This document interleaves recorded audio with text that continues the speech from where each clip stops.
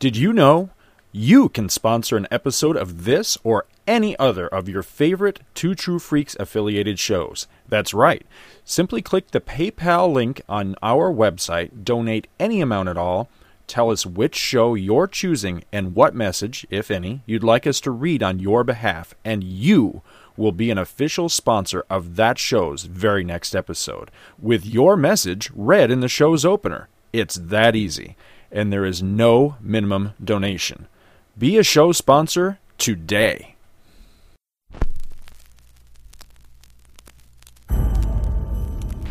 December 7th, Earth 2.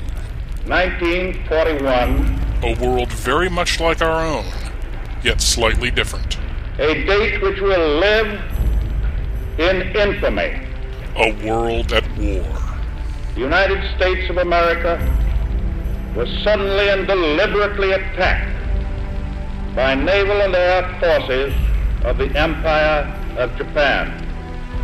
Following the Japanese sneak attack on Pearl Harbor, President Franklin Delano Roosevelt brought together the largest group of mystery men ever assembled to battle the Axis powers. Tales of the Justice Society of America presents the All-Star Squadron.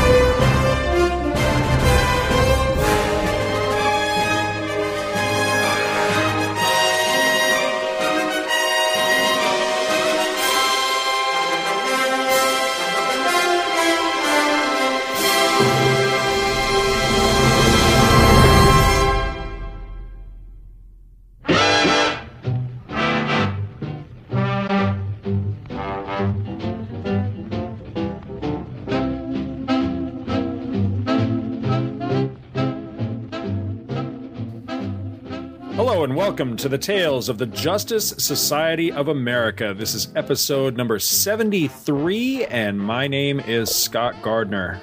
And my name is Jorge Sanchez.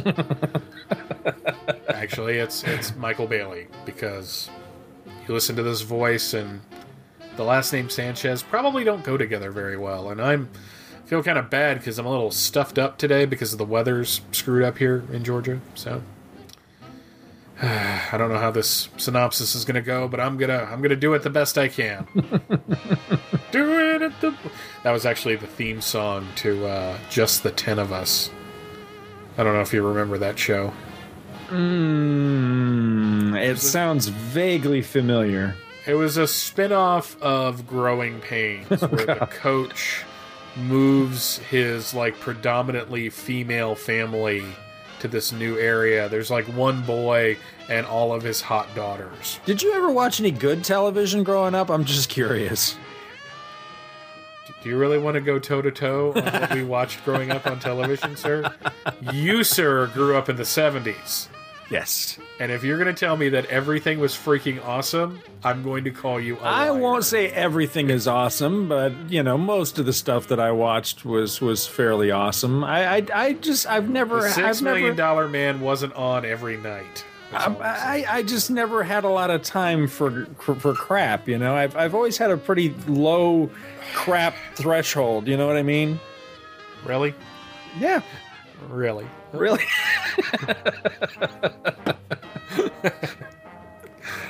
Suddenly I'm I was about to do Ahmed the Dead Terrorist again, but I've done that on a podcast. And my wife goes, I kill you! I did have that thought the other day. You use Audacity to edit too. Yes. And, there's that generate feature where you can do the tone where, if we swear, I can throw in a beep over the word like you're gonna do now, right? Yes, exactly. Like everyone just heard. You heard the generate feature in action. Congratulations. But there's also one that says silence, and I really wish I could put after that I kill you. So. Audacity. The new version is so much better than the old one. Oh, is there a new one out? There's a beta version for Windows 7 that I've been using.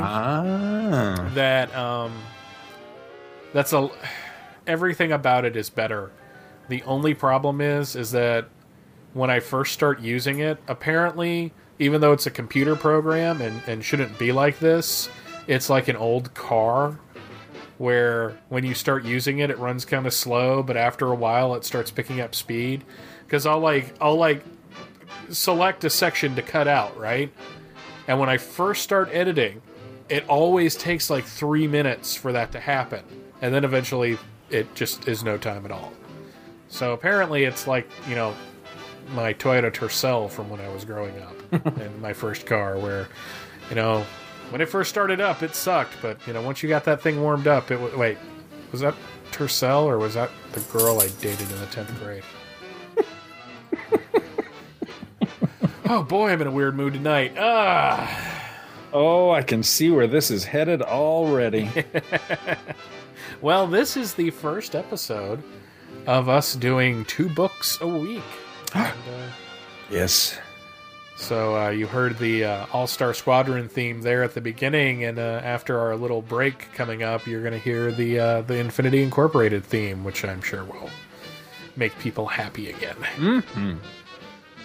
I've been meaning to send you some music for the whatever you call this opener, say this preamble segment, because I've got a lot of big band stuff in my own collection, and I've just been meaning to send some other tracks just so we have a little more variety in there. If people actually want variety. So, what should we play during the 80s preamble? Oh, God. That could be scary. I have no idea. Because music with words is always kind of difficult putting under people talking. Right. Because then you have words going on, which is how music... I'm just sounding like a moron, so I'm going to stop. No, I know what you mean, though, because, that's the nice thing about the big band stuff is it's just, it's just, big band music with not a lot of words to it. But, yeah, the 80s thing, I don't know if that would work as well, what are we going to play? Like a bunch of Philip Glass? And I don't even know if he was 80s. He might even be 70s, so... Yeah. There's got to be some 80s... instrumental stuff of some kind. I'm blanking on anything at the moment, but there's got to be something in there that would be somewhat appropriate for the time period. I can't think of anything off the top of my head. You know what I mean? Yeah. There's got to be some, like I don't know, like John Teshi, Yanni type of thing, that would be appropriate to the time. I don't know, maybe something like Hooked on Classics or whatever. Well, I don't know. Was that 70s? I think that was late 70s. I don't know. We'll like a fifth of Beethoven. Is that what you were? Something like that. Yeah, I don't know. Dear God. There's got to be. I'll have to do a little homework on that. But yeah, I don't want like pop 80s stuff. For one thing, I have to listen to that all day long at work, so I really don't want to bring that to. You love Let's Hear It for the Boy. Don't even try. Oh my God, that song is on our playlist, and I figured it was. I didn't know it was, and I just assumed that song. Yeah, I'm not. When it comes to music, I've never been a pop person anyway. So yeah. Well, pop, as in what was pop at the time. At the time, yeah, that's right. Yeah. Technically, the Beatles' music you like was pop music. Well, yes, when it first came out. So. Yeah, no, I've never. Typically speaking, I've never been hip with the times, if you know what I mean. So. Yeah, and never more so than probably like in from like the 80s on up. It's just that typically whatever was popular was not my brand of music. I would pay good money to see you dancing to "Let's Hear It for the Boy." I would seriously pay some freaking cash. I mean, like real cash, like on the table. Like you get a camera in there. Next time Chris comes, we got to make this happen. Yeah, I don't think there's enough alcohol in the world for. Oh, there is always enough alcohol in the world, sir. And if I slipped you $100 bill, you wouldn't tell me no. So let's go. Oh, I don't know about that. We'll have to see. Maybe. I'm gonna have to do some homework on this. Let's see, 1984, and just see what was out there for semi-instrumental type music for 1984, and see what we might be able to come up with. Anyway, where were we going with all that? We weren't going anywhere. We're just kind of riffing here in the beginning because I think both of us have had a really crappy week at work. Yes. And this is just our kind of decompress. 3 days, dude, it sucked. let me put it this way. I can deal with someone yelling at me. I cannot deal with somebody crying in front of me. So, yeah, that was depressing. What? It's a long story that I'm not going to go into. I'll tell you off air. Okay. But there's so many people going, oh, damn, I wanted to hear this, too. Well, long story short, we were doing a print job for a woman's, the memorial service she's having for her husband, and it got screwed up. Whoops. So, as I was sitting there trying to figure out how I could fix this, and all that, she started crying, and there's nothing. It's awkward in like 7 different ways. So, plus I don't deal well with people crying in front of me. Anyway, usually I'm a pretty empathetic person, but when they start crying, it's almost like you want to reach the hand over and go, "They're there." No. They're there. No. So, you want to be like, hey, do that outside, all right? Knock that shit off. I don't pay you to think, Hot Lips. So, but this week, we are doing the, I guess we can say it like this, we're doing the May 1984 books. Pretty much, yeah. Suddenly it feels like From Crisis to Crisis. Quick, say something political. No. Okay. No, I'm doing my best to stay away from political on this show. Yeah, probably for the best. But I am starting things off this week with All-Star Squadron number 33. We've got hell yes, awesome cover by Rick Hoberg and Jerry Ordway, who I think we can agree is a much better inker for Mr. Hoberg than the inker that we have inside the book. But that's me being kibitzy right here. It has the freedom fighters busting the hell out of a bunch of, well, some of them look like Japanese troops and some of them look like American troops. So it looks like the freedom fighters have just lost their minds. You got Black Condor lifting 2 guys in the air, probably for making fun of his costume. You have the Ray flying towards the camera, busting out, light from his hands, where one says "Awesome Origin Issue," and the Ray is saying, "The freedom fighters are here." Uncle Sam is beating people with a Gatling gun, basically. That's I think that's an M60. An M60. Excuse me. Sorry. The reason because of the string of bullets, but I'm not a big weapons guy. No, me either. I mean, I could be dead wrong about that. The 60 may not have been invented yet, but that it's similar to a 60. Because it's got the little tripod underneath it and it's got the belt hanging out. But, yeah, one way or the other, being clobbered with a gun like that would hurt. Yes, that would not be pleasant. Doll Man is punching somebody in the face for not noticing him, and the Phantom Lady is punching somebody in the face for, well, She's probably totally saying, eyes are up here. Eyes are up here, dude. Yes. The creative team on this story, which is The Battle of Santa Barbara ×2. We even have a little new opening thing above it. Winter 1942. A world at war. And against the forces of Axis darkness, the mightiest heroes of Earth 2 have banded together under direct orders of the President as the All-Star Squadron. Written and edited by Roy Thomas. Penciled by Rick Hoberg. Inked by Bill Collins. Colored by Gene D'Angelo. Cody Starchild was the letterer. And the quote for this month is, "This is war. Death and destruction may come from the skies at any moment.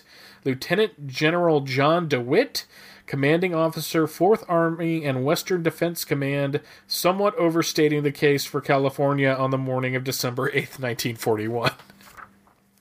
All right, the Spectre on the very first page is freaking the freak out as the otherworldly voice that restored him to mystic half-life 2 years before shows him what is going on with his fellow heroes on the alternate Earth, the Earth we know as Earth X, or Earth Swastika, if before Julius Schwartz had his way with it. What is going on is the Japanese are bombing the hell out of an oil refinery near Santa Barbara and landing troops to invade. After nearly getting blown up real good by an exploding shell, the freedom fighters, roll call! We have Phantom Lady, Black Condor, the Human Bomb, the Ray, Doll Man, Uncle Sam, and the Red Bee. One of these people is going to die. If you have not read the story yet, you probably can guess who's going to die. So, they head into battle to assist what little American forces have arrived to defend the refinery, with Uncle Sam warning his fellow heroes to be careful, because they aren't bulletproof. As the battle begins, Sam thinks that all things considered, if this is what Tojo had planned instead of bombing Pearl Harbor, then he shouldn't have inadvertently caused this crisis in the first place. I mean, they should have left well enough alone.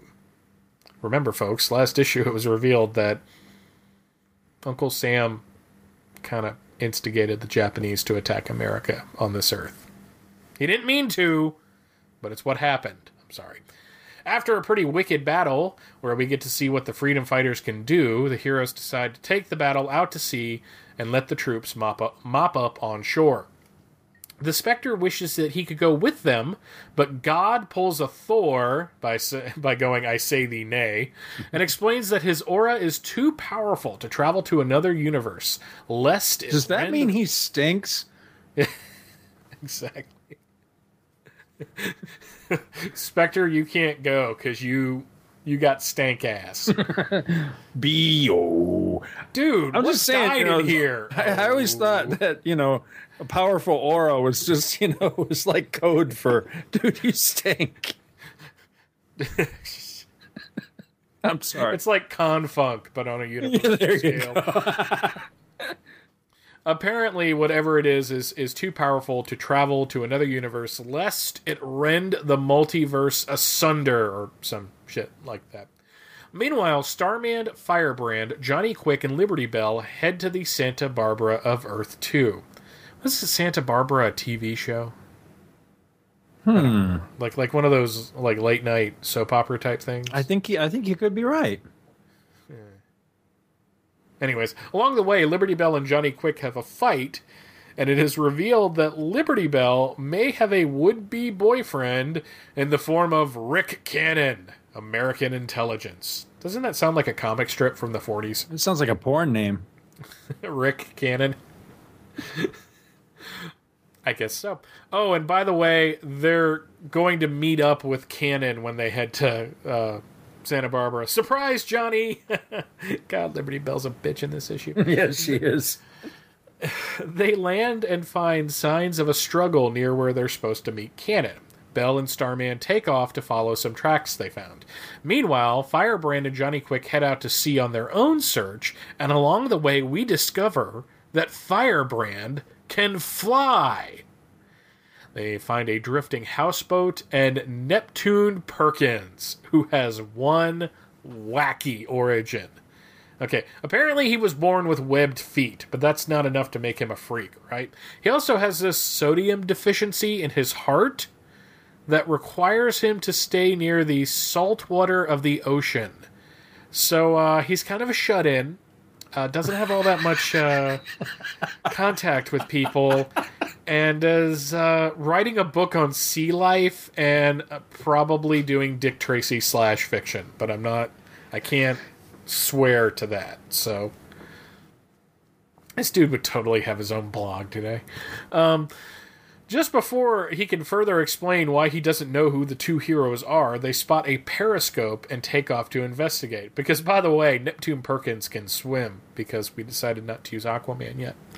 Meanwhile, Starman and Liberty Bell follow the trail all the way to a warehouse in the Japanese part of the city. There they see a woman talking to both Nisei and Issei about how they need to stop being chumps and start fighting for their home country. She even has Cannon as a prisoner.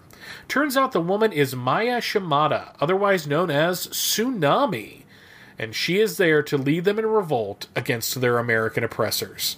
Meanwhile, everyone's reaction is, what? When she is trying to get them to rebel against America. It's kind of funny, actually. She threatens Rick with her awesome strength, leading Liberty Bell and Starman to power up and attack. The fight is pretty brutal, and during a lull in the action, Starman reveals that Cannon is okay, kind of like Duke at the end of G.I. Joe the movie. Tsunami announces that they have to die, but inadvertently kills her own father, who gets in the way. Tsunami flips out and runs into the night. Meanwhile, the Spectre is dealing with the fact that the Earths are now merging, which means that both Earths would be destroyed, which means, wow, bad day for everybody. The Freedom Fighters on Earth X board one of the destroyers, and after knocking the crew around a bit, they are face to face, or I guess face to helmet, with Baron Blitzkrieg. And not only that, the Baron has a prisoner. Our man. To be continued. Very well done, sir. Very well Thank done. You. I like to bring energy to synopsises. And make pithy comments. Me too. Because there was a lot to make pithy comments about it. Yeah, there was, actually. Although I'm going to end up taking exception with one of your pithy comments, but we'll wait. Okay. We'll wait until we get to that point. That's fair. So let's see. We want to do the notes, right? From yes. All right. So this is All-Star Companion number 2. Rather, this is the comments for this issue. We've got. This issue features Rick Hoberg's first cover pencils for the title. Jerry Ordway continues to ink the covers, and I agree with you, sir. This is one awesome cover. I really, really like this. Captain Rick Cannon of G2, which is Army Intelligence, first appeared in Liberty Bell's origin in Boy Commandos, #1. Now, what the hell was a girl doing in Boy Commandos? Don't have a clue. There he was called Ricky. Roy Thomas planned to eventually give him superpowers and call him Cap Cannon a la Doc Strange, but never got around to it. And I think it's just as well, because that's one goofy name. Yeah, we all won on that one. Tsunami says she is a... Now, how do you pronounce this? Is it Kibei? Kibei? I don't know. Kibei. A term of derision in Imperial Japan, referring to one born abroad of Japanese parents but returning to live in Japan. Mia Shimada was given the codename Tsunami by Admiral Yamamoto. I don't know how you pronounce that first name. Isoroku, I guess. Yamato, the naval commander behind the December 1941 attack on Pearl Harbor. And I was just thinking, as you were giving your synopsis, this actually was just an off-the-cuff note I took that, you know, in the spirit of giving credit where credit is due, thank God that her secret identity is something completely unrelated to her superhero identity, because, you know, if this was a few years prior to this, her real name would have been something like Sue Nami. You know what I mean? Oh, wow. You know, seriously, I mean, that happens all the time in comics where somebody's name turns out to be related to, like, their superpower or something, you know what I mean? Yeah. You know, I know what you're talking about. You're a Quimby and stuff like that, you know, IQ, you know, that sort of thing. You don't like that kind of thing? It gets a little tiresome after, you know, like Edward Nygma. It's just silly, you know. When you really get down to it, it's silly. What was his other name for a while? Oh yeah, it was in The Question, I think, is where that started. Where he was revealed that Edward Nygma was an affectation. I think they ended up dropping that though. But yeah, I know what you mean. I can't remember what that the other actually name works was. out a lot better for me if it's an affectation. Like that's the name he gives because he's just messing with you. Right, yeah, exactly. So, but yeah, the silliness of that name, which I kind of like, but, I can admit that it's silly. The silliness of that name is really brought to bear in Batman Forever when Val Kilmer is sitting there putting everything together. He goes, Edward Nigma, Enigma. Right. It's like, wow, okay, Yep. when you say it out loud. Yes, exactly. Let's see. Liberty Bell calls Tsunami a bargain basement Esther Williams, which is a moment I really liked in this issue, referring to the swimming star then starting to make a big splash in MGM movies.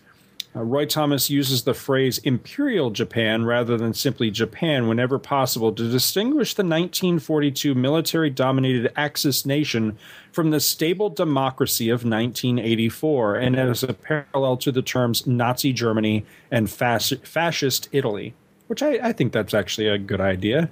It says the letters page contains a biographical letter from Green Lantern co-creator Mart Nodell. Let's see what else we've got here.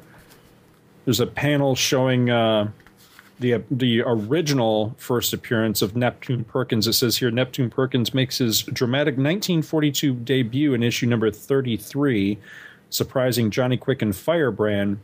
It says Neptune Perkins' real-world premiere was in Flash Comics number 66, the August-September 1945 issue, in a Hawkman story drawn by Joe Kubert and probably written by Gardner Fox. And he looks different in that story. He looks almost like the outfit's pretty much the same, but his face, his hair, he looks almost like a caveman or something, like a seafaring caveman.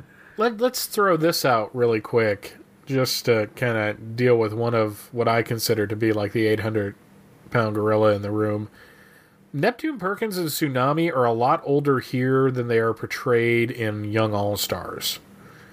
And it kind of bugs me, actually. Here they're kind of adults. There they're teenagers. It's very strange. Well, I think you could... I don't know. I could think you could sell Tsunami as a teen. I don't know. Just judging strictly by the picture I'm looking at in the All-Star Companion, she looks like she could be in her teens. Neptune Perkins, yeah, definitely. But by the way he's drawn in this issue, I get the feeling that he's contemporary with with most of the All-Stars. Probably in his mid to late 20s. So yeah, I forgot about that they actually kind of de-age him, don't they? Well, they say he's 20 here. But on page 13 in that fourth panel, he kind of looks like Tonto. Right. Yes. So it's kind of strange. So, but not something to make me hate what's going on, but still something to mention because we're doing commentary. Let's see what else we got. What we do. Here. Our Man makes his first non-flashback appearance in All-Star Squadron as a captive of Baron Blitzkrieg. So we've not seen Our Man in this before in a non-flashback role. I could have sworn he was there in the earliest issues, but I guess weird. Yeah. Let's see. When Tsunami made her debut at number 33, the Japanese word for tidal wave wasn't nearly as well known as it is today, hence the footnote. Roy Thomas recalls spotting the term on a notice in the main LA post office where he drove late at night to mail material to Marvel in the later 1970s, and it stuck in his mind as a great name for a character. The word entered Americans' consciousness with a vengeance after the devastating tsunamis of December 26, 2004, caused by a strong earthquake with an epicenter off Sumatra. They left over 200,000 people dead. Wow, I didn't realize this book was that recent that it could reference that, because I remember when that... Yeah, it came out in 2007. Wow. The first one came out in like 2000. It took a long time to get the second volume out there. I guess I just didn't realize it was really that current a book. That's pretty cool. So what do you got on this one, Mike? Page 1, that's one angsty, emo-y looking Spectre right there. Though I do like the skulls for eyes. That's kind of cool. The artwork kind of took a dip in quality this issue to me. In some cases, in other cases not. But overall, I really don't like Collins inking Hoberg all that much. Pages 2 and 3, it's the Red Bee. I know what eventually happens, but still, why don't they just write cannon fodder? I mean, he's wearing a red shirt. So, yeah. Page 5, this is one stiff action page, and I think this is where the artwork kind of took a downturn for me, because Black Condor looks like a second-rate Neil Adams Superman flying.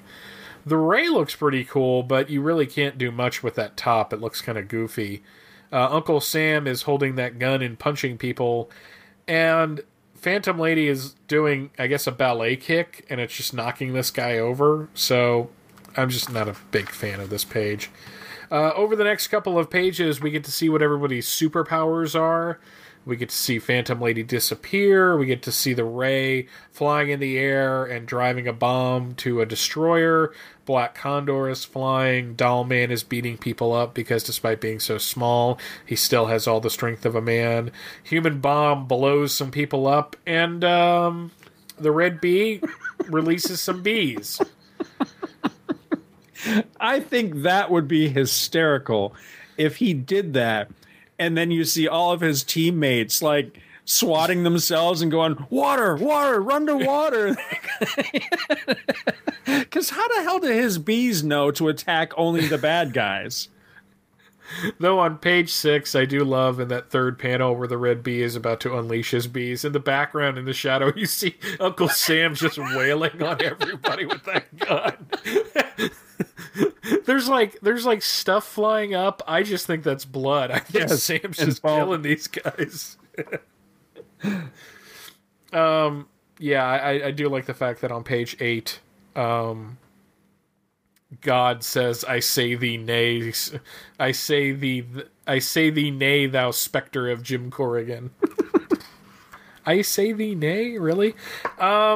Page 10, Liberty Bell finally gives Johnny Quick the tongue lashing, the wrong kind of tongue lashing to him, but she kind of like lays into him about his attitude recently, and on one hand, it's kind of interesting that they bring up this dynamic that Johnny Quick has this whole hang up about being compared to the Flash. But then it turns into the thing about their relationship, and finally she tells him, "Oh yeah, by the way, I might have a boyfriend." And what does Johnny Quick say? "You don't have to draw me a diagram, lady, but why bring him up when we're practically in Santa Barbara? Because, Johnny, at this very moment, Starman is taking us to a meeting there with Captain Rick Cannon." Really? So you're waiting till 2 minutes before we meet the guy. Anyways, page 12, apparently Firebrand can fly. And actually, I really like that. Mm-hmm. It kind of makes her a Human Torch type character now, which I think makes her a little more powerful. And that's a good thing because she kind of needs to be. She totally reminds me of Frankie Ray in this part. Oh, definitely. Oh, I can agree with that. And a little bit of Angelica Jones from Spider-Man's Amazing Friends. But I loved Frankie Ray. Me too. Frankie Ray was awesome, and I loved what Byrne did with her. Neptune Perkins shows up on page 13. A rare medical case, weren't you? Something about a deficiency of sodium salts needed by the human heart? I had no idea anyone remembered a case 20 years old, but yes, because of my deficiency, as well as webbed feet, I am forced to spend much of my waking life in the ocean, where I am now writing a book on undersea life, and it looks like he's underwater writing on paper. He's not, though. He's on the beach, but yeah, I can see how it looks like that. Yeah, with a seagull, like going, "You spelled that wrong." You know, no, really, I before E, you idiot. He's got a streak of bird crap down his back from where that seagull's sitting on his shoulder. I hate you. Once again, and I don't really want to get into this too much, though we may end up doing so. Once again, it's really laid on thick that the Japanese people in America don't want to do bad things against America, and if it had been posed in a different way, maybe I wouldn't have felt it was so heavy-handed, but to me it feels very, very heavy-handed. Yes. I do like the fact that this woman, Tsunami, is giving her speech, and everyone's like, perhaps so, but there's still no reason to. Will you guys please talk American? He's my favorite guy on page 15. Yeah, most of us Nisei don't know a word of Japanese. You Kaibe come over here, try to inflame us. It is true, I am what they call in Japan, I am what they in Japan call with scorn a Kaibe. For though born in America, I have studied for the past 2 years in Tokyo, and everyone is still like, look, we don't care, basically. Right.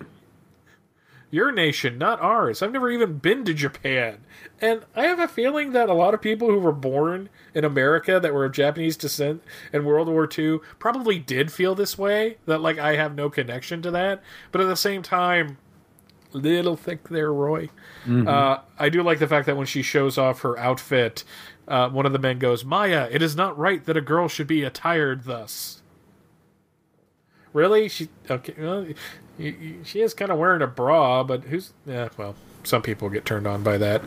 Well, I mean, this would still be at a time where most women wear, skirts or actual, like a dress type of thing. I actually like that. That was one of my notes, was that line. That it's not right that a girl should be attired thus, because it just, it owes back to that, that time where, the decency standards were very different from what they are today. Page 17, I like the art on this page. Liberty Bell looks really awesome, though in that one panel at the top, she looks like she's turning into the Incredible Hulk. And Starman looks positively evil. Yes. As he's holding his phallic symbol of death skyward. The fight between Liberty Bell and Tsunami is kind of boring. She kicks her in the face, and then Tsunami knocks over some boxes, and that's pretty much it. And Tsunami kills her father. This, this is going to lead to some drama, just to tell everybody. But it looks like her grandfather, not her father. Man, looks old. Getting to the end of the issue, I do like the scene of the freedom fighters going onto the ship and kicking everyone's ass. It is kind of cool. And then on the last page, not only do we get Baron Blitzkrieg, but Our Man. Mm-hmm. Before that, on page 22, bottom panel, Uncle Sam looks really awesome there, but he looks like Superman with white hair and a hat. Yes. So, this is kind of a 50-50 issue for me. I'm enjoying the story. Like, the overall plot is really cool. There's just these little details that are creeping up that are making me go, I don't know about that. And the artwork is continuing to get stiffer and stiffer, so that sounds dirty. But that's all I have on this one. Well, as I've said before, and I can't remember if I just recently said this to you at the beginning of the show or if this was off air before we get started, but one of the cool things is that you and I most definitely see eye to eye on a lot of things, but also I'm always interested by the things where we see very, very differently. And this is an instance where I think we are going to see very differently because I got to be honest, man, I love this issue. I thought this was really, really great. For one thing, I liked the art a lot. I will agree with you that some pages are kind of stiff, but I think the art seriously stepped up in this issue. I don't think it looks quite as stiff and mechanical as it did in the prior issue. I think this guy's kind of, he's earning his earning his sea legs or whatever the hell the expression would be for an artist, Let's see. Again, love the cover. I think that's a really dynamic one. I wish I had a superpower where I could shoot the words awesome origin issue out of my hands. I think that's actually a really cool superpower. Also, he speaks in with a word balloon that makes the Freedom Fighters logo. That's pretty cool, too. Let's see. Page 2. I actually have a good number of notes on this, but I will try to move very fast through this. Page 2, you read the quote here for this one. where it says, "This is war. Death and destruction may come from the skies at any moment." I'm assuming this is Roy Thomas that wrote the little thing here. I have to take some objection to where he says, this guy, Lieutenant John whatever, somewhat overstating the case for California. This was on the morning of December 8th, 1941. This was the day after Pearl Harbor. Is there really such a thing as overstating the threat to America? I mean, this would have been a fresh wound in the minds of Americans, and yeah, they had to consider their coasts, their other coasts, especially California. So I don't know. It just reads kind of odd to me that, he says somewhat overstating. Yes, it's very dramatic, but I'm sure that this was a genuine concern, understandably so. Anyway, I don't want to belabor the point. Moving along. Okay. Black Condor, I don't think he ever looked better than he does in this issue. He's totally Superman-like, but hey, I like Superman, so that works for me. But I really like how he looks in this issue. Page 5. This was the one that you were talking about before, looking a little stiff. I will agree it does look a little stiff, but I like this. And I'm going to risk possible insult to one or both of the artists, but I'm going to say that I think they were borrowing some images in this issue, because like the Black Condor Condor, and I noticed somebody else I should have written it down, but I noticed right toward the end of the issue there was another pose. When we get to it, I'll point it out. But there was another pose toward the end of the issue. I was like, you know what? I've seen that somewhere before, and I think it was from a Superman book. Anyway, I really like this. I especially like the fact that it really seriously looks like after Sam has belted these two soldiers that he is going to clobber their asses with that M60. I really like that. I mean, he looks like he's just going to wallop the daylights out of them, and I think that's very cool. I like most everything about this panel except, and I'm sorry, I'm really trying to lay off the very crude and, crass jokes, but where is Dollman coming from in that panel? Because it really looks like as Phantom Lady is kicking her leg up, like Dollman comes flying out. Does it not? Jeez, I was holding my breath for like an hour. I'm just saying. Made a note about where it said here that the Spectre's origin. It was talking about the Spectre, and it says, see More Fun Comics number 52, which I know I don't own, but it said reprinted in Secret Origins number 5 from 1973. Looked it up. I don't own it. I was kind of depressed about that. See this expensive Golden Age comic that you'll probably never see. But you know what? We're coming up. It'll be a while, but we are coming up to a reference like that I wrote it down when I was a kid, and damned if I didn't end up getting that issue. And I'll definitely be talking about that when we get to it. Sweet, that's awesome. Let's see, page 9. Oh, God makes a reference to the fact that, and that's not a sentence I get to say very often. Yeah, I was about to say. Sometimes you write notes out and you realize, wow, I just said that. He makes a reference to the already frayed edges of the multiverse, and I can't help but wonder, is this a subtle allusion to Crisis on Infinite Earths? Probably not, because, maybe at this point. I was about to say they haven't gotten there yet, but you know what? We're getting there. You might be onto something there. Just an observation. Page 11, 5th panel. I thought this was a really nice artistic touch that, fresh off their little verbal spat, in that 5th panel, you see Liberty Bell and Starman talking, and you see we're basically looking past Johnny Quick's leg, and you see his fist all balled up. And it's just the body language in that you can tell he's pissed just by that balled up fist. I think that's a very nice piece of artwork. I was really impressed with that. Page 12, she can fly. It's about time. I really thought that I could remember her flying. You can fly. But I really thought that I remembered that Firebrand could fly. I just didn't remember it taking this long. So I'm glad that we're finally at this. Okay. Biggest disagreement between us for the issue, Neptune Perkins. I can't tell you why, but I like this guy. I've always been a fan of Neptune Perkins. Part of it has to do with his origin story. We won't get his full origin for a long time. It comes in Young All-Stars. Yes, it does. And I don't want to spoil it. I will just say that I love it when two of my interests, my hobbies, come together. And that's the case with Neptune Perkins. His origin ties into another one of my hobbies, another huge personal fascination of mine. That's probably the biggest reason why I like the guy. But no, the other one.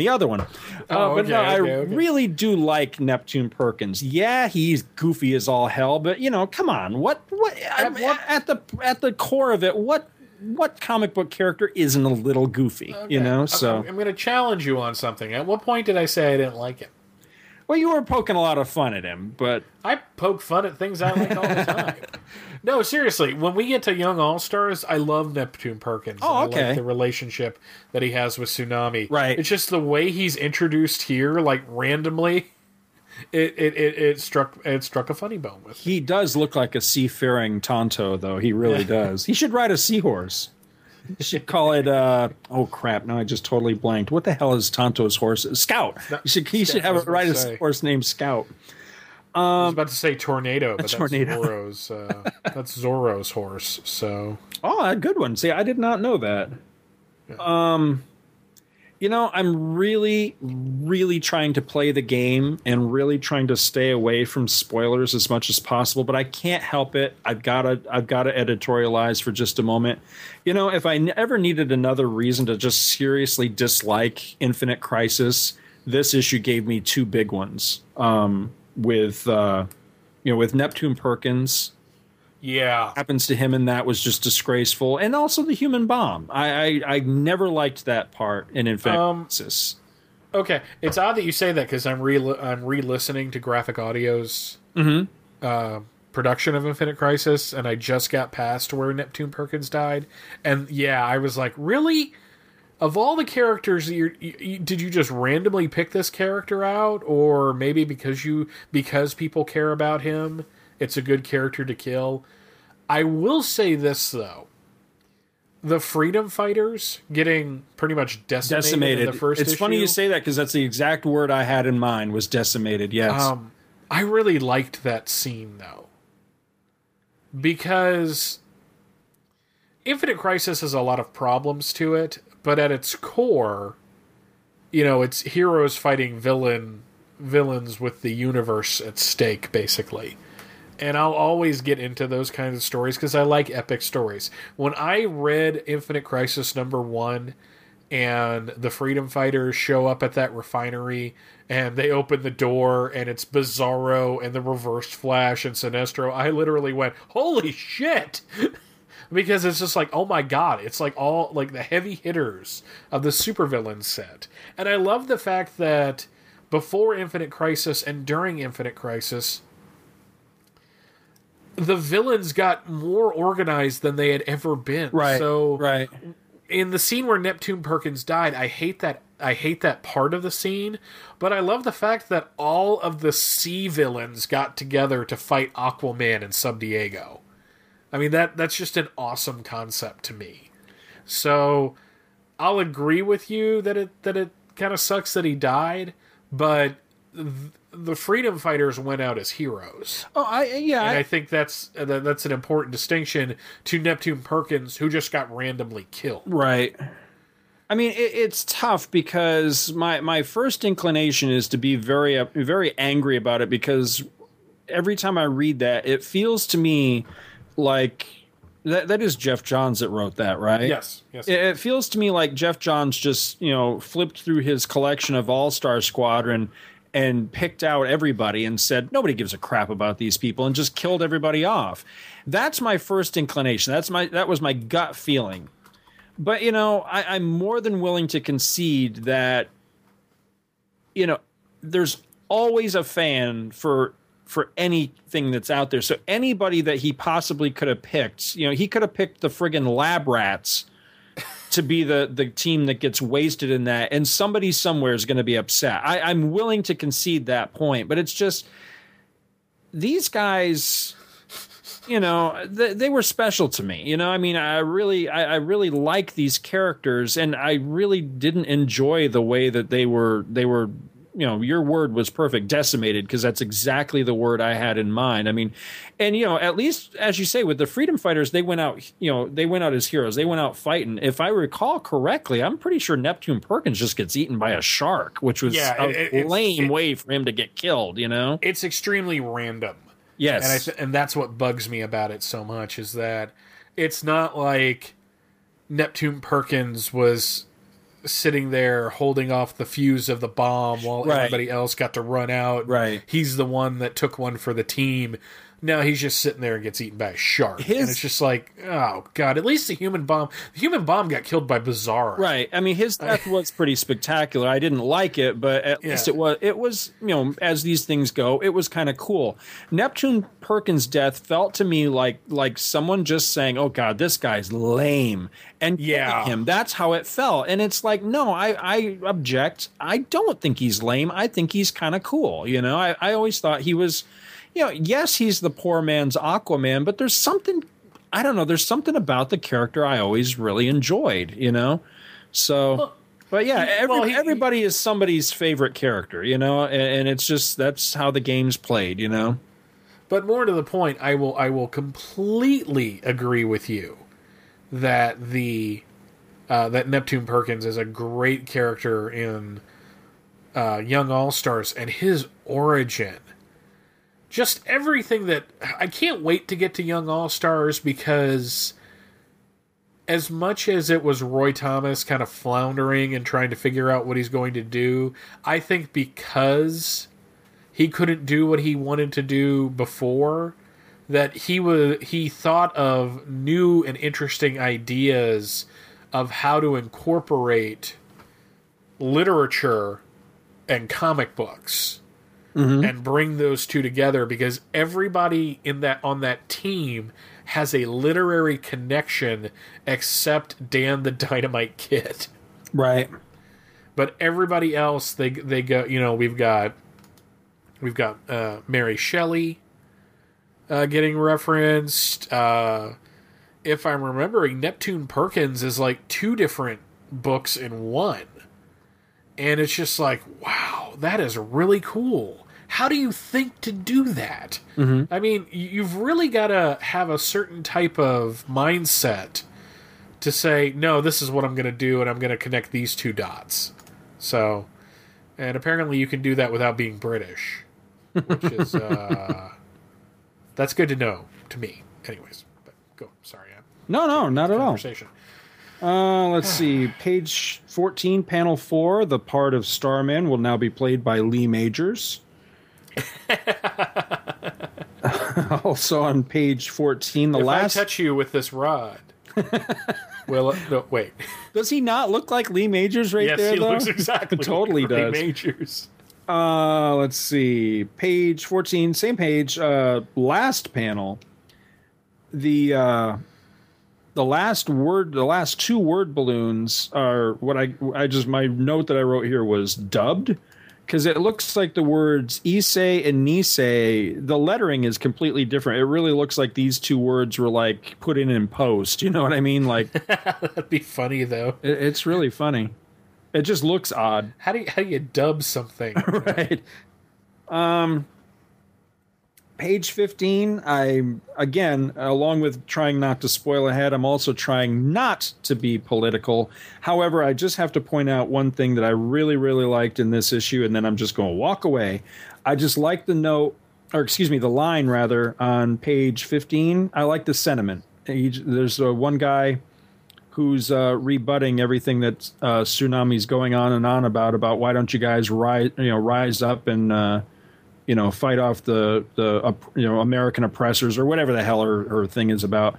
And the one guy just says, we must comply to show we are good Americans. I like that. That's a sentiment I completely agree with, and I think it's sadly lacking in the world today.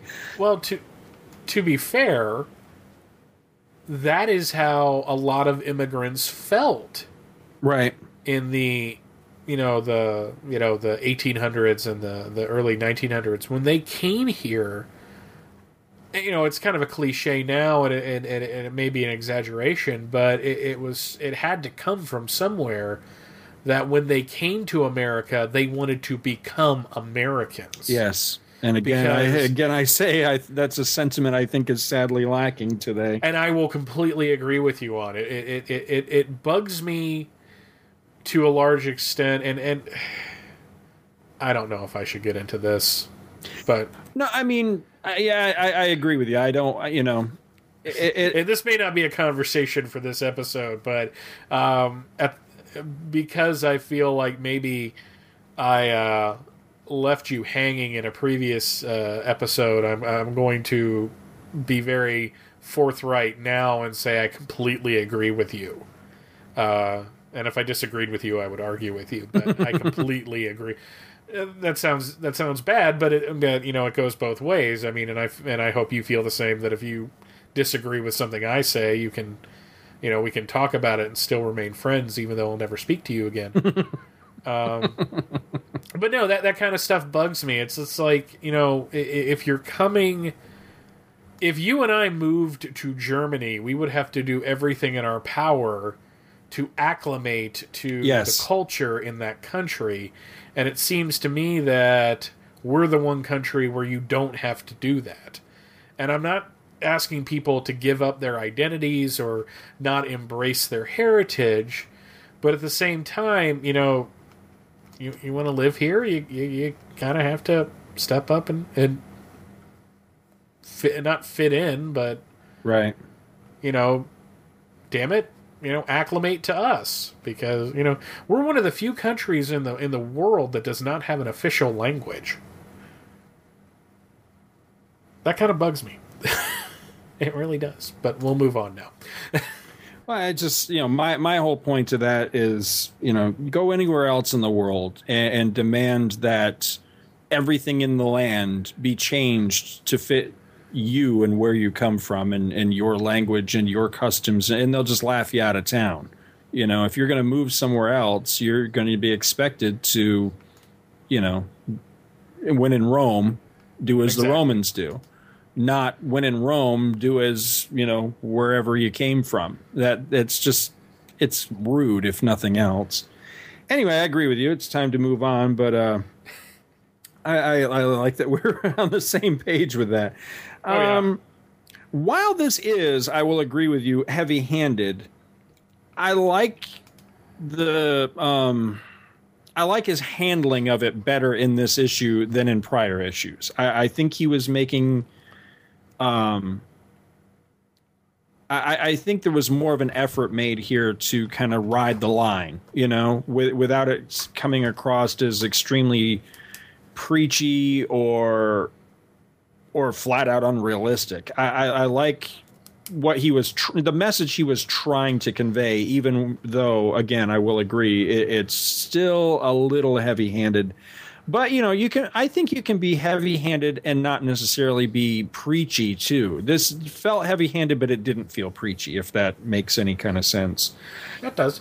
What else we got here? Commented on the bargain basement, Esther Williams. I just got a kick out of that. I thought that was very funny. I made this note for page 21, but it actually goes throughout the entire issue. How does Black Condor, who is basically a glider, how does he carry anybody? He carries the human bomb around through this entire issue. How does that work? I don't know. That's a good question.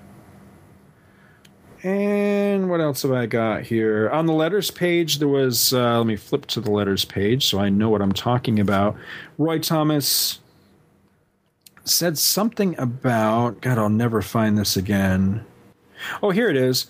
He's talking about the term superpower. He says, didn't exist in 1942, just as the term superhero seems to have first been used in the Guardians' origin in Star Spangled number 7 in that year.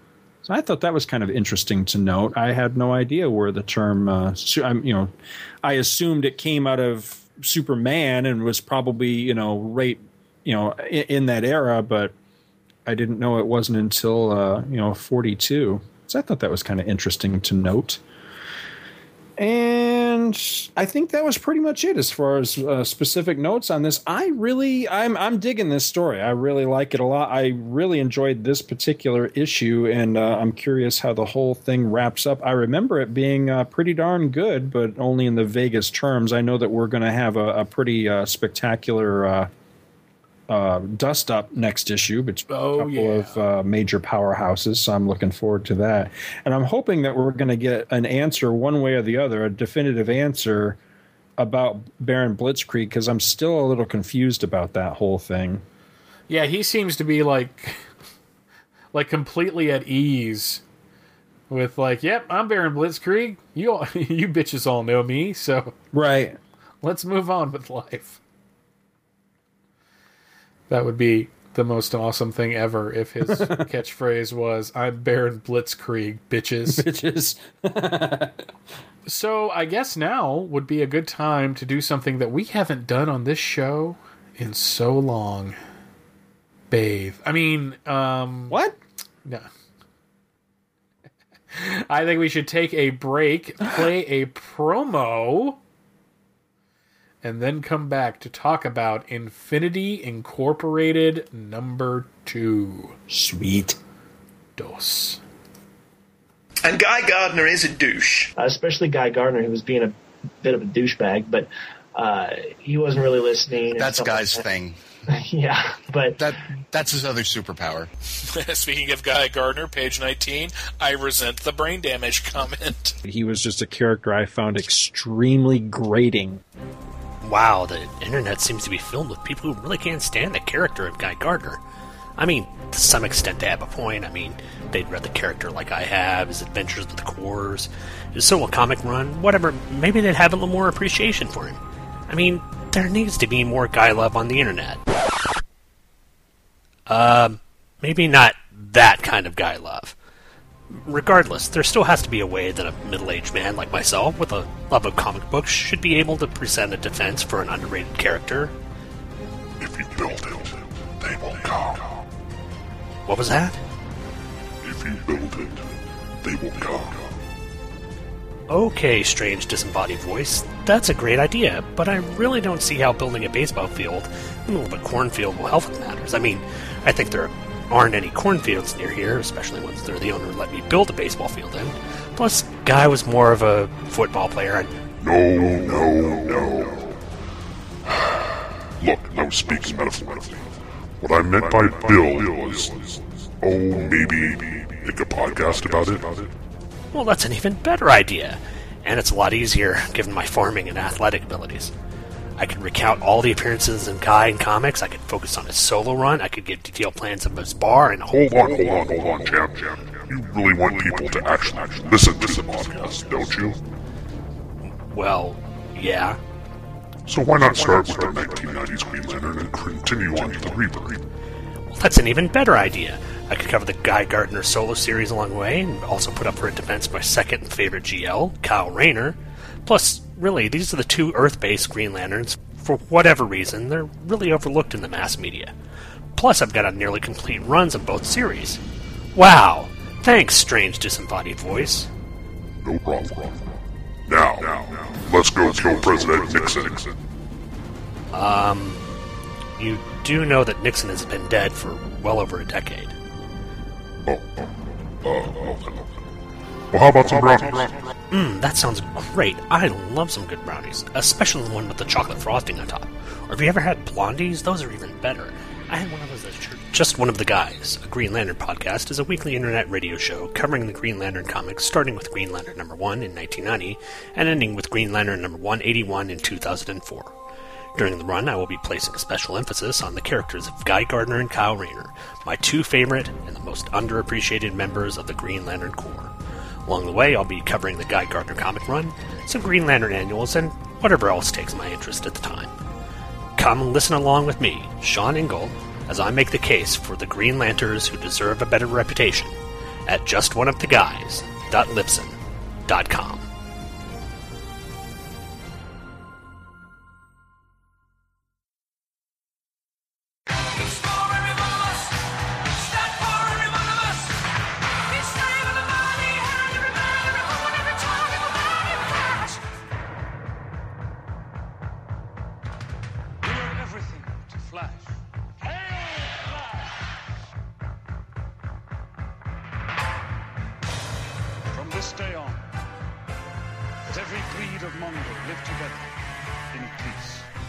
Wait, he said Mongo, didn't he? That's wrong character, wrong universe, and wrong galaxy. Hold on just one sec. Here we go.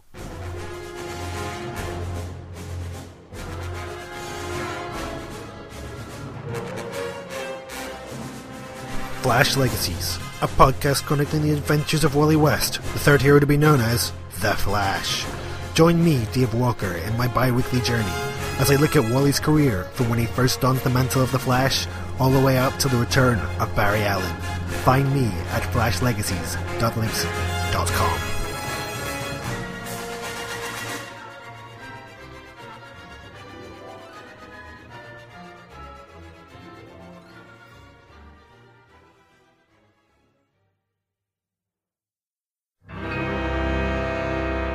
The dawn of an age.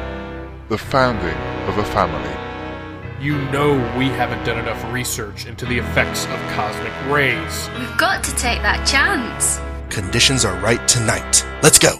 They're penetrating the ship. Our shielding isn't strong enough. I feel like I'm burning up. Too heavy. Can't move. Too heavy. We're all alive. I feel so strange. You're fading away. I can't see you at all anymore. Look what's happened to you. You're changing. Oh, Reed, not you too. What happened to me? To all of us. I can fly. We gotta use that power to help mankind, right? And so was born the Fantastic Four. For soon the Mole Man will have the entire world in his power. I am the mightiest living mortal on Earth, and half mankind shall feel that might. The Fantastic Four. Little do they dream they're the palms in the hands of Dr. Doom. The Human Torch will be the Puppet Master's next victim. You Earthlings can't change the way I can. That means I'm the most powerful person on Earth. I've been expecting you, for I am the Thinker. I vow never to return, my lord, until the Fantastic Four are no more, and the planet Earth is no more. You're in the presence of the awesome Ralatot, King of Kings, Master of Men, and Lord of the Seven Suns. Fool, you're just a muscular freak, but I'm the Hulk. Stop! You must not enter the castle of Diablo. My journey has ended. This planet shall sustain until it has been drained of all elemental life. So speaks Galactus. Flame on! It's clobbering time! The Fantastic Four from the very beginning witness the origins of a legend. The Fantastic Forecast. ffcast.libsyn.com. Earth 2, a world very much like our own, yet slightly different. There the sons and daughters, protégés and godchildren of the JSA have banded together to be the next generation of mystery men and women. Tales of the Justice Society of America presents Infinity Incorporated.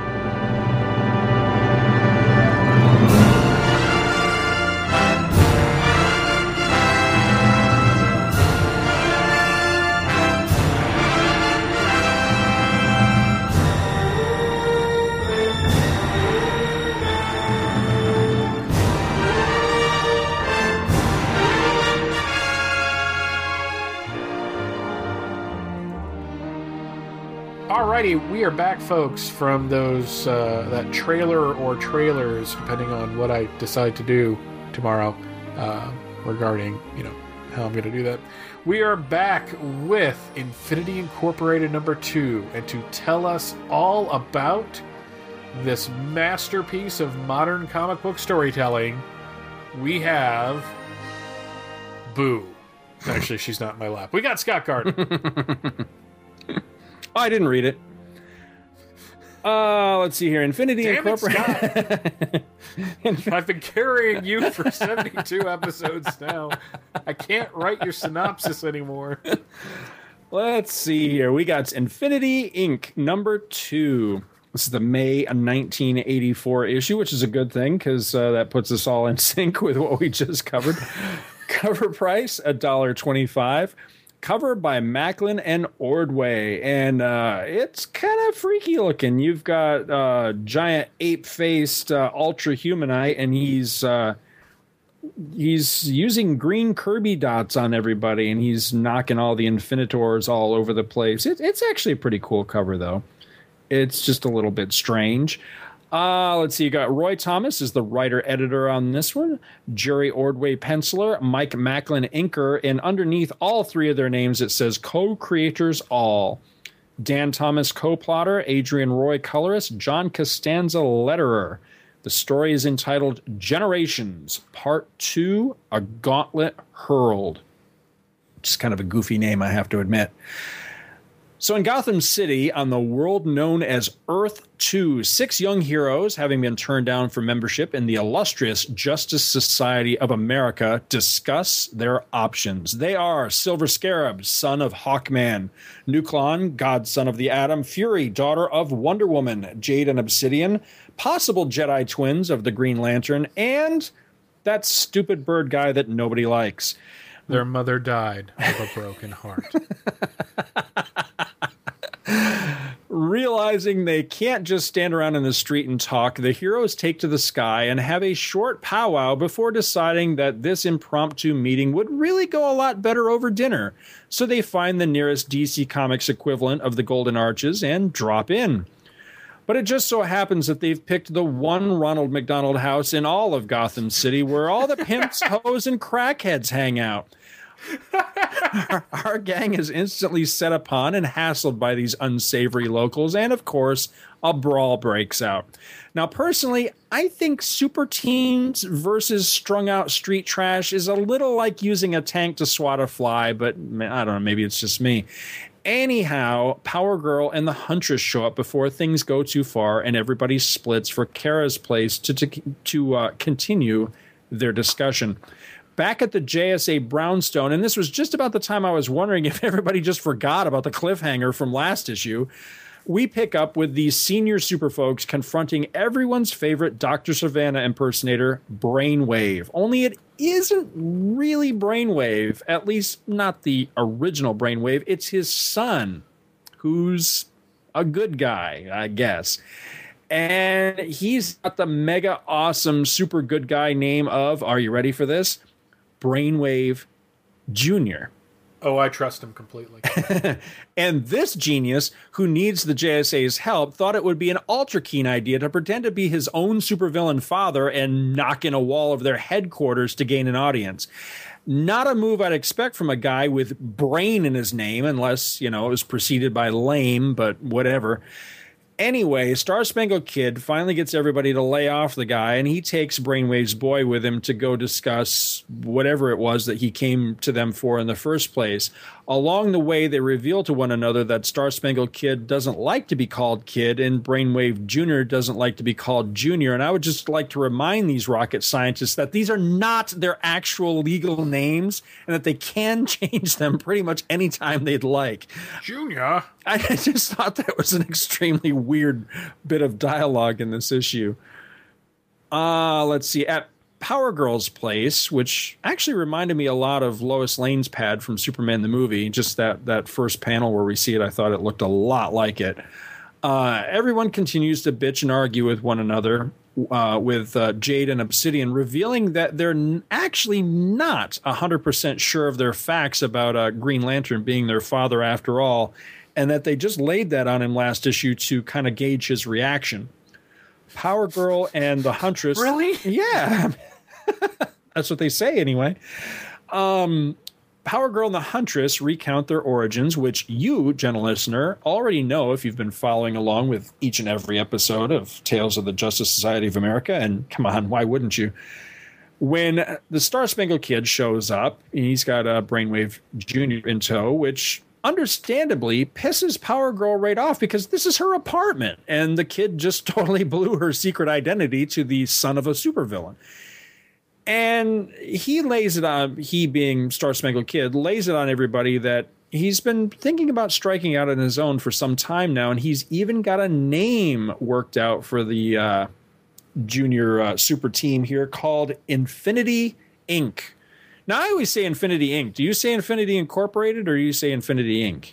I usually say Infinity Inc. Okay. All right. Just because I think it's cooler. Yep, me too. Well, we're going to go with that, and that works. So we had a meeting. It was discussed. There we go. There we go. So the 10 Titans, they all shake on it just in time for the Ultra Humanite to show up, brain whammy everybody, and basically just kind of set things up so that continuity now jibes with what happened way back in All-Star Squadron number 24. Don't remember the details of that story? Well, neither do I. But we did talk about it in episode number 58, so feel free to look it up. Next issue, Solomon Grundy Goes Hollywood. Yes, that's really the name of the next issue. It's great. He meets up with Abbott and Costello. that in a dark turn, he rapes Bud Abbott. And, you know, I didn't see it coming, and neither did Abbott. But, wow. That was just... I didn't know the director of Deliverance worked on that film. Solomon Grundy want latte too. Solomon Grundy want mangina too. That was wrong. That was. I stand by it.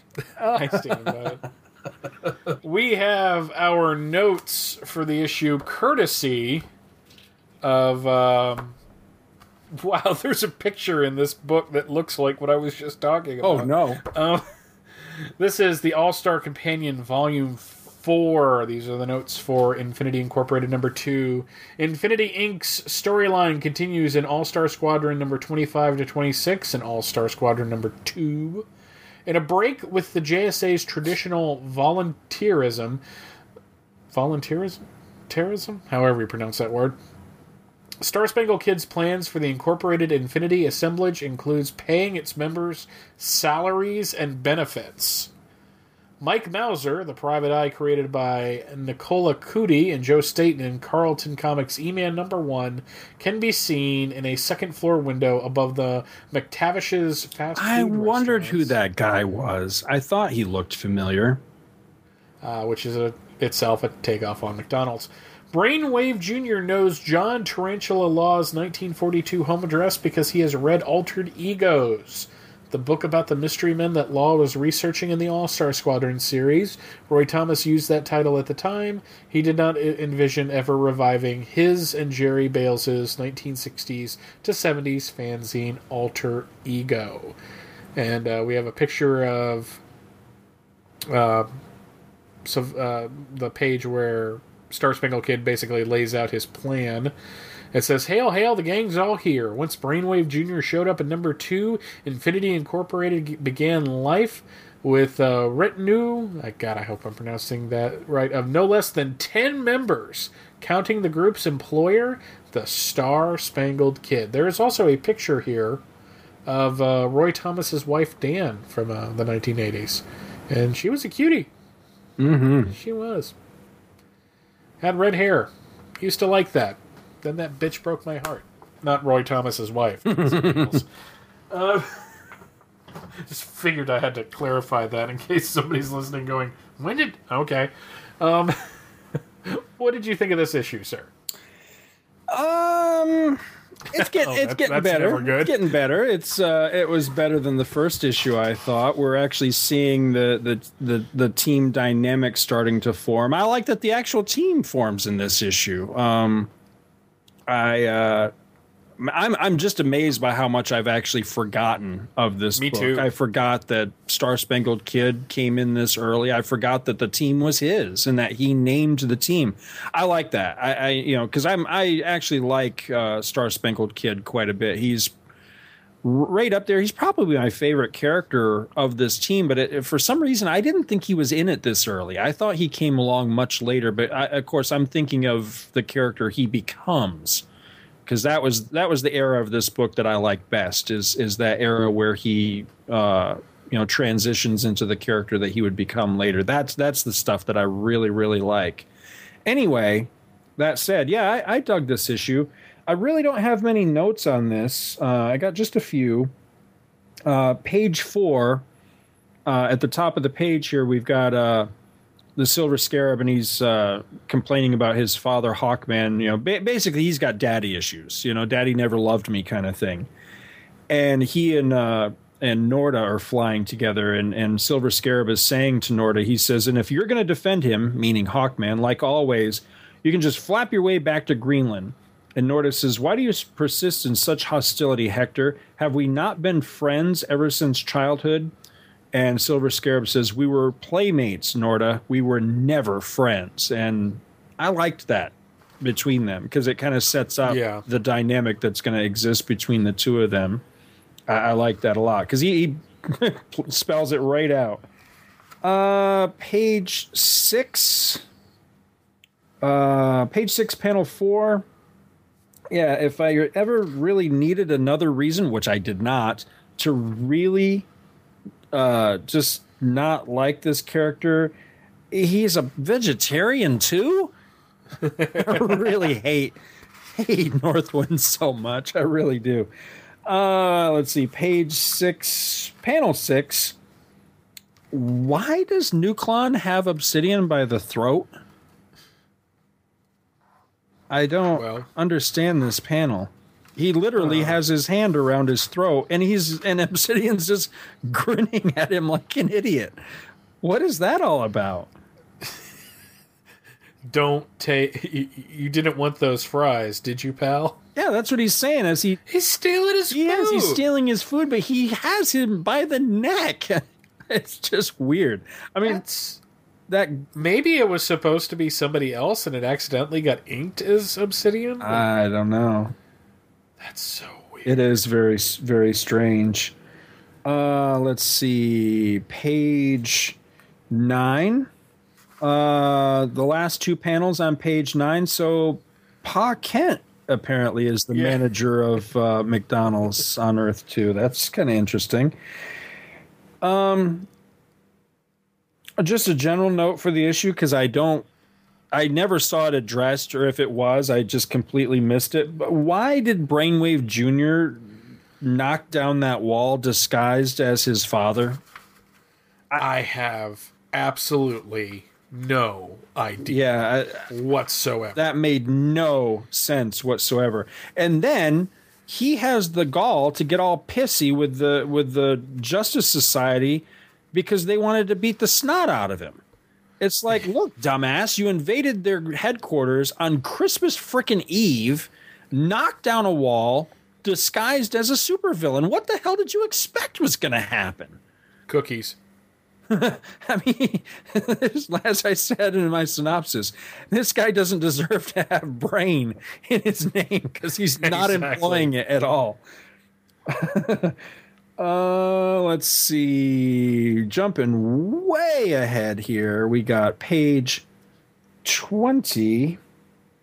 I mean, it's right at the very end of the issue. The team has been formed. They're shaking hands on the prior page. Everybody's come together. And then all of a sudden, it's like they suddenly remember, oh yeah, Brainwave Jr.'s in our midst. And they're suddenly talking about what he came there for in the first place. He wants to warn everybody about the Ultra Humanite. And Norda says, isn't that one of the criminals the Justice Society were discussing when we interrupted their meeting? And Silver Scarab says, sure was. But can we trust someone who says that he's Brainwave's son? It's a little late for that, isn't it? You've already formed a super team. You've already taken the guy to Power Girl's secret identity apartment. You know, wait a second. It's like, can we trust you? It's like it's like those early issues of Fantastic Four where every 5 seconds Reed Richards was saying, well, I hope that Sue Storm doesn't turn against us because I don't know if we could stop her if she did. And it's just like, you're way over paranoid. Here it's the horse is out of the gate. Yes, you can't stuff him back in. Yes, it's like, I guess the only thing that can really happen is the next page shows them like leaving an abandoned alley with shovels. Brainwave Jr. was found in a trash compactor early this morning in the street on the Death Star. Yeah, we don't know how he got to the Death Star, but it was kind of interesting. It turns out that Brainwave Jr. was the little eye that popped out. Mutated. He mutated. But I liked the issue. It was better than the first issue. I'll put it that way. I enjoyed it, and I'm interested to see where it goes from here. Now that we got the whole, going back in time, meeting the All-Stars thing out of the way, because I didn't remember that Thomas even bothered to address that. I had just assumed that had happened prior to the first issue. That was already an adventure that had happened. I didn't realize that we were going to see that setup from the Infinitor's point of view. So that's kind of interesting, I guess. This is a really awkward cover. It's not a bad cover, but once again, we have a superhero comic in the 60s, 70s, or 80s where a team comes together and it's called The Summoning. That came out a little pithier than I wanted it to. But come on, that's like the overused title, I think, for this type of thing. Mm-hmm. Page 1, really strong artwork. Actually, strong artwork throughout the entire issue. The art is the one thing where I really don't have any complaints about. It's very big and kind of daring for 1980s superhero comics because they Dutch the camera angle, to use a film term. They go big, they go small. Macklin and Ordway just pack these pages with so much detail. First couple pages were okay. I mean, we're just kind of brought up to speed on everything that happened. Artwork was decent. I like the fact that they go to McTavish's in costume and don't expect any trouble. Okay, this isn't, like Dragon Con, where you could do that sort of thing. It just doesn't work out. I like the fact that a prostitute, I'm assuming it's a prostitute, tries to pick up Norda and is slapped away by Jade. I guess we could say then that Jade cockblocked Norda. Apparently, the pimp from Superman the movie grew a beard and started dressing like the Joker. See, I thought he looked like that guy, too. Say, Jim! Whoa! I like the fact that when Nuklon punches the big tough guy with the anchor tattoo, that Jade thinks enough to shield him from the glass. Not from the, oh my god, this really hurts, this guy just punched me in the face feeling. No, we don't want you to get cut up.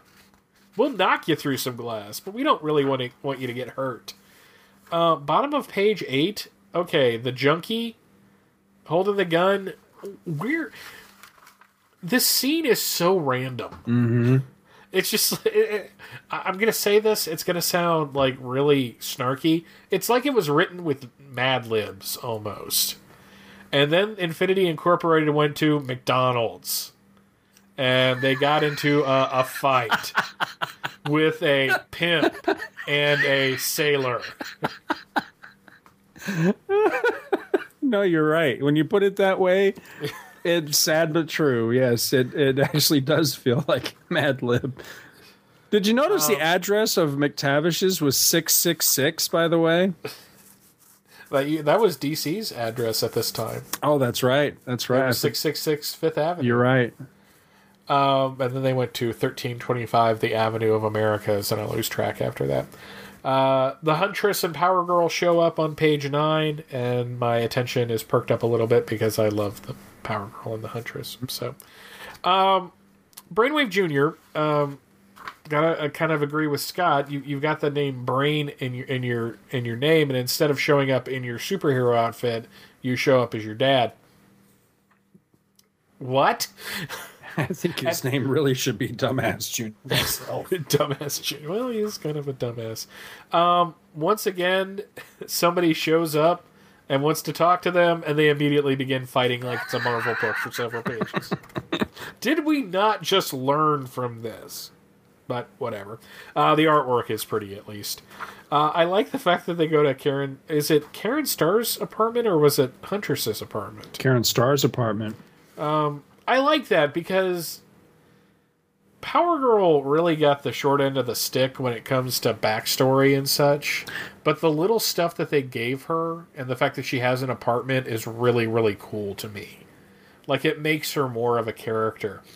Page 17. Wait a minute, before you go there, you were right, because on page 16, second panel, Star Spangled Kid actually blew 2 superhero identities, because he does tell Brainwave Jr., says the Huntress is placed first, then if nobody's home, Power Girl. So they actually did go to both places, according to the dialogue here. Oh, nice. Okay, and then we're going to go visit this guy named Clark Kent. Trust me, he's important. I like on page 17 that we get Power Girl and Huntress's origins. Especially Huntress's, because it's a really nice shot of Huntress with the floating heads of Batman and Catwoman. It just looks really good. I like the page 18 where Sylvester finally reveals the name of the group. It seems a little like, yep, we're gonna form a band, and we're gonna make a movie or put on a show, and my uncle's got a barn and all that kind of stuff. But at the same time, I love this team, so it's really cool to see how they came together. And that kind of goes to the heart of my one big nitpick with this issue, is that I'm really glad that Roy Thomas took the time to explain how we got from this point to when they show up in All-Star Squadron earlier. But at the same time, it really throws off the dynamic of this first storyline. Because we have to spend 2 issues doing that, and then we get into the ultimate plot of the piece, which to me is infinitely more entertaining than seeing how they got there in the first place. Right. Because it's really awkward. The storytelling is very strange. It's not smooth. It's not bad. I'm not saying I hated this issue. I think I enjoyed it as much as I enjoyed the first issue. But at the same time, it's really one of the clunkier ways of getting a team together that I have seen in comic books. However, the artwork really makes up for that by being very dynamic and looking pretty. I mean, that last page where they're in the past, I mean, the backgrounds are so packed with detail. And apparently the barbershop sells meatballs with beans and Vienna roast and Franks and Kraut. Pig's feet. This isn't the South. Why are they serving... Oh, it's not pickled pig's feet. Okay, that makes sense.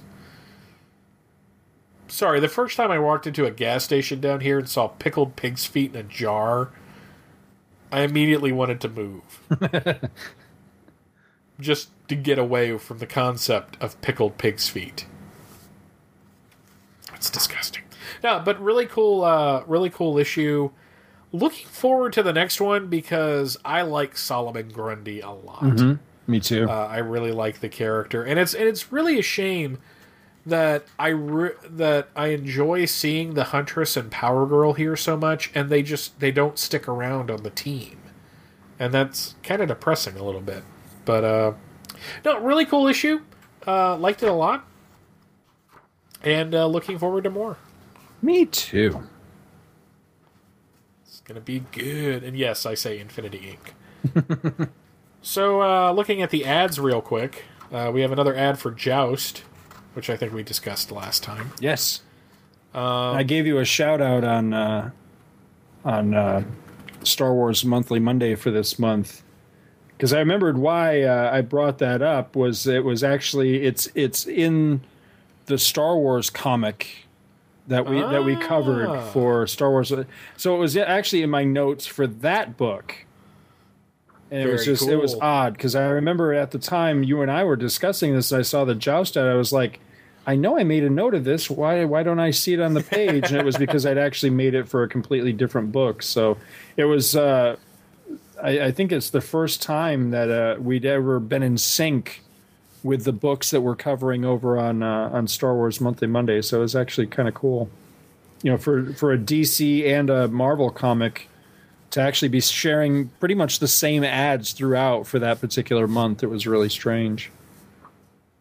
That is kind of weird.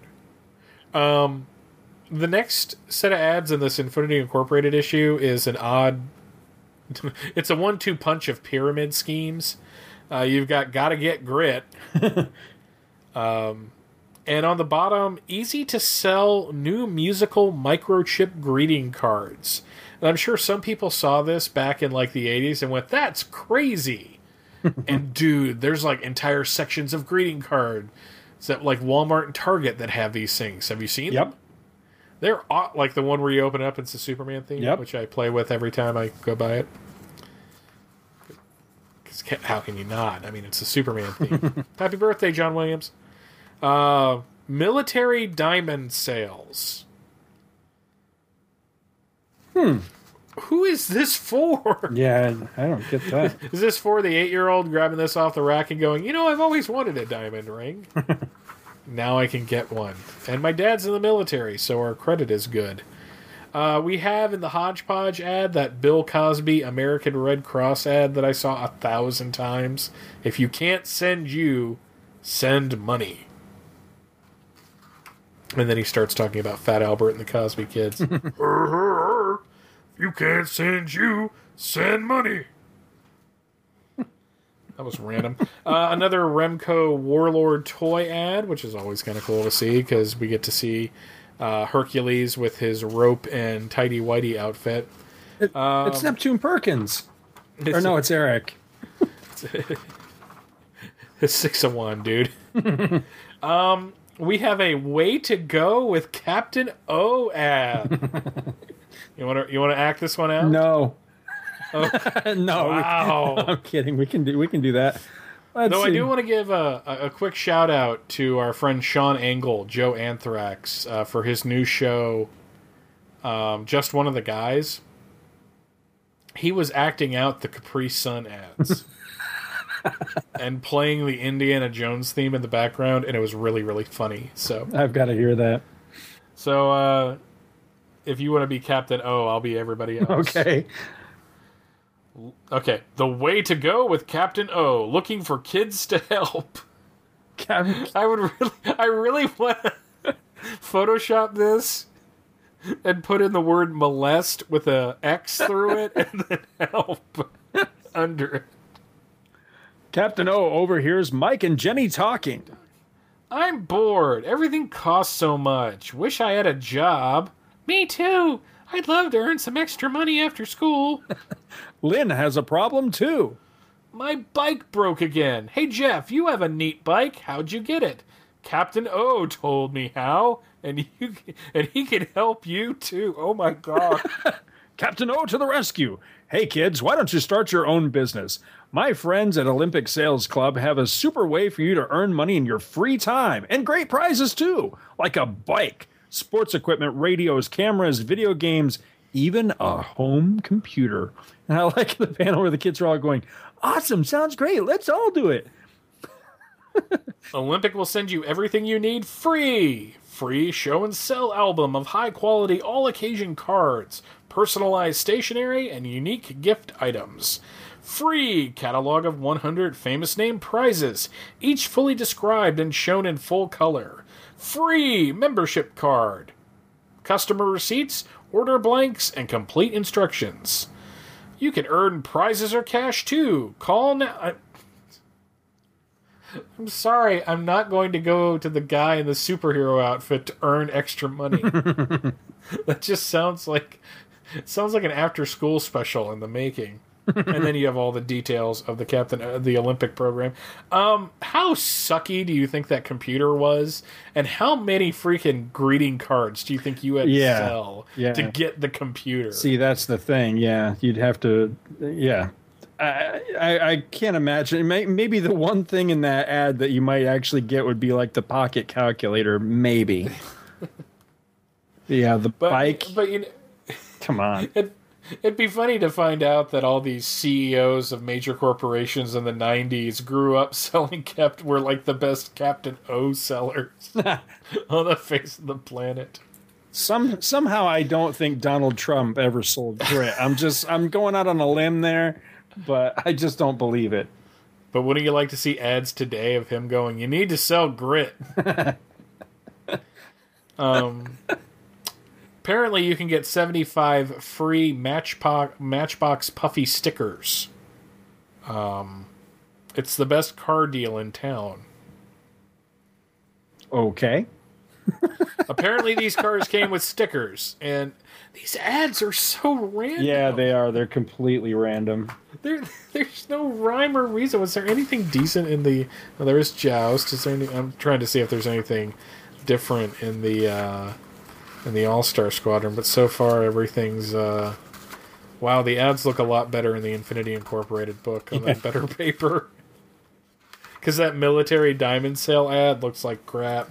The only thing that seems to be different is the back covers are different, because in the All-Star one you've got Advanced Dungeons & Dragons, the video game, and in the other one you've got Masters of the Universe video game.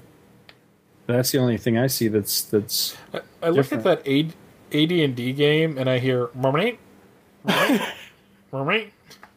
So... It looks like that adventure game for the... I can't remember if that was for a computer or for 2600, but it was pretty much crap. If it ain't Scottish, it's crap! Well, you want to round this one out with elsewhere in the DC multiverse? Yes, sir. What do we got going on? I love this cover on Action Comics 555, celebrating the... which anniversary was this?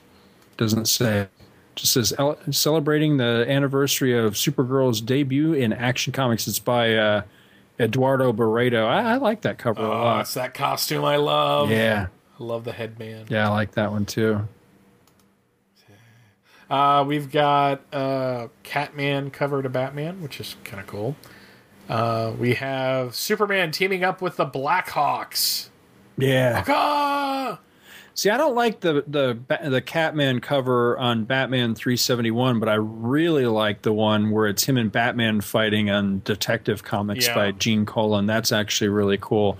And this may have been my introduction to Catman. I'm trying to remember. This may have been, just by the nature of that cover, that may have been where the idea was kind of cemented in my head that Catman as like the anti-Batman would be kind of a cool character. And then Gail Simone would do wonderful things with him in Villains United and Secret Six. Yeah. Really. We have you can tell that this was an 80s computer villain. Bite. It should say B-Y-T-E. Bite Me on the cover. It kind of sells itself. That Jonah Hex cover is kind of strange. Yeah, I don't care for that one too much. And again, this is me and my lack of experience with Jonah Hex. I don't really think Jonah works with the supernatural all that well. Unless I'm completely misreading that. I think there's supposed to be guys in costumes. Okay. I don't like it because Jonah has like an expression of fear on his face, which that's not an expression I like Jonah to have, you know? I've never seen this before, but doesn't really scare me. We'll see if they can bleed. Oh, that's Ross Andrew. I don't like that cover on Justice League issue right there. Is that Replicon or the Mad God set? Okay. Yeah, I don't know. Yeah, Mad God. Yeah, okay. It's a pretty cool Legion of Superheroes cover though. Of Brainiac 5 falling. I don't care for that one either. Again, it's it's that weird phase of Giffen's where he was using a lot of heavy inks, and I don't know. I just don't care for that as much as his earlier stuff on that run. I do like this cover on the Manhunter reprints though by Walt Simonson. That's nice. Apparently, this is the issue of Nathaniel Dusk, which is number 4, where he gets kicked in the nuts. He actually, they shoot him up with rat poison, which is just nasty. Yeah, and he's having a real bad day on that cover. We got Superboy getting violated by a comet, it looks like. That looks rough. We've got Ronin number 5, and I really don't care, because I have never had any inclination to read Ronin. Nah, me either. At all. Just nothing about it looked appealing to me. You've got a pretty cool Swamp Thing cover. Yeah, I need to reread this issue because I remember that actually being a really cool one, but I don't remember exactly what was going on. And it's just neat because, the Swamp Thing title hardly ever, it was basically, it was a Vertigo book years before there was a Vertigo. So it hardly ever crossed over with anything mainstream in the DC universe. Yet in this issue, you've got the Justice League in it, which was kind of different. The only thing I didn't like about that issue is that the opening page is extremely pretentious. There are a bunch of gods who will live at the top above the world. It's like, oh God. Welcome to Alan Moore, dude. I know, but still, there's things of Alan Moore that I like. It's kind of like Grant Morrison. Sometimes I like Grant Morrison, and sometimes I'm like, oh, dear God. Really? Got Star Trek, the final chapter, apparently. Mm-hmm. It's good stories. I never liked the art team on that book of Ricardo and Villagrán. Yeah, I just don't care for them at all. But the story was actually pretty cool. They have a really cool Eduardo Barreto Supergirl cover there. I like that. Who Stole Supergirl's Life? The interior is done by Carmine Infantino. If they start kissing shortly after on that cover, I'm totally going to buy that issue. That looks really... I just have this image of, let's see, it's 1984, so you're what, about 16 years old? You going up to like the counter going, do they kiss in this? Person going, I don't think so. And you put it back on the shelf. Is this the all hot lesbian issue? I just need to know. Thank you. And if it does, do you have a bathroom? And tissues? I'm going to need 2 copies of this. We are wrong. We've got the first part of the Judas Contract in Tales of the Teen Titans number 42. I love that story. Mm-hmm. Thriller number 6. I'm still waiting for the Michael Jackson cover. Apparently, Vigilante number 6 was playing Mortal Kombat before it came out with Fatality. Finish him. Let's see what else we got here. World's Finest. I kind of like that one where Superman and Metropolis are all drowning in snot, apparently. That's pretty gross. Unfortunately, the story is written by David Anthony Kraft. Here There Be Crap. I'm assuming. That's a great title for an issue.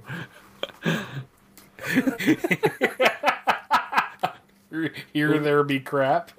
Lo, there came a crap. And lo, there came a day unlike any other, when the latest issue of your favorite comic just sucks ass. And on that day, Back to the Bins was born. Oh, man. Right there at the same time, too. We should not record after having crappy weeks at work. I'm telling you.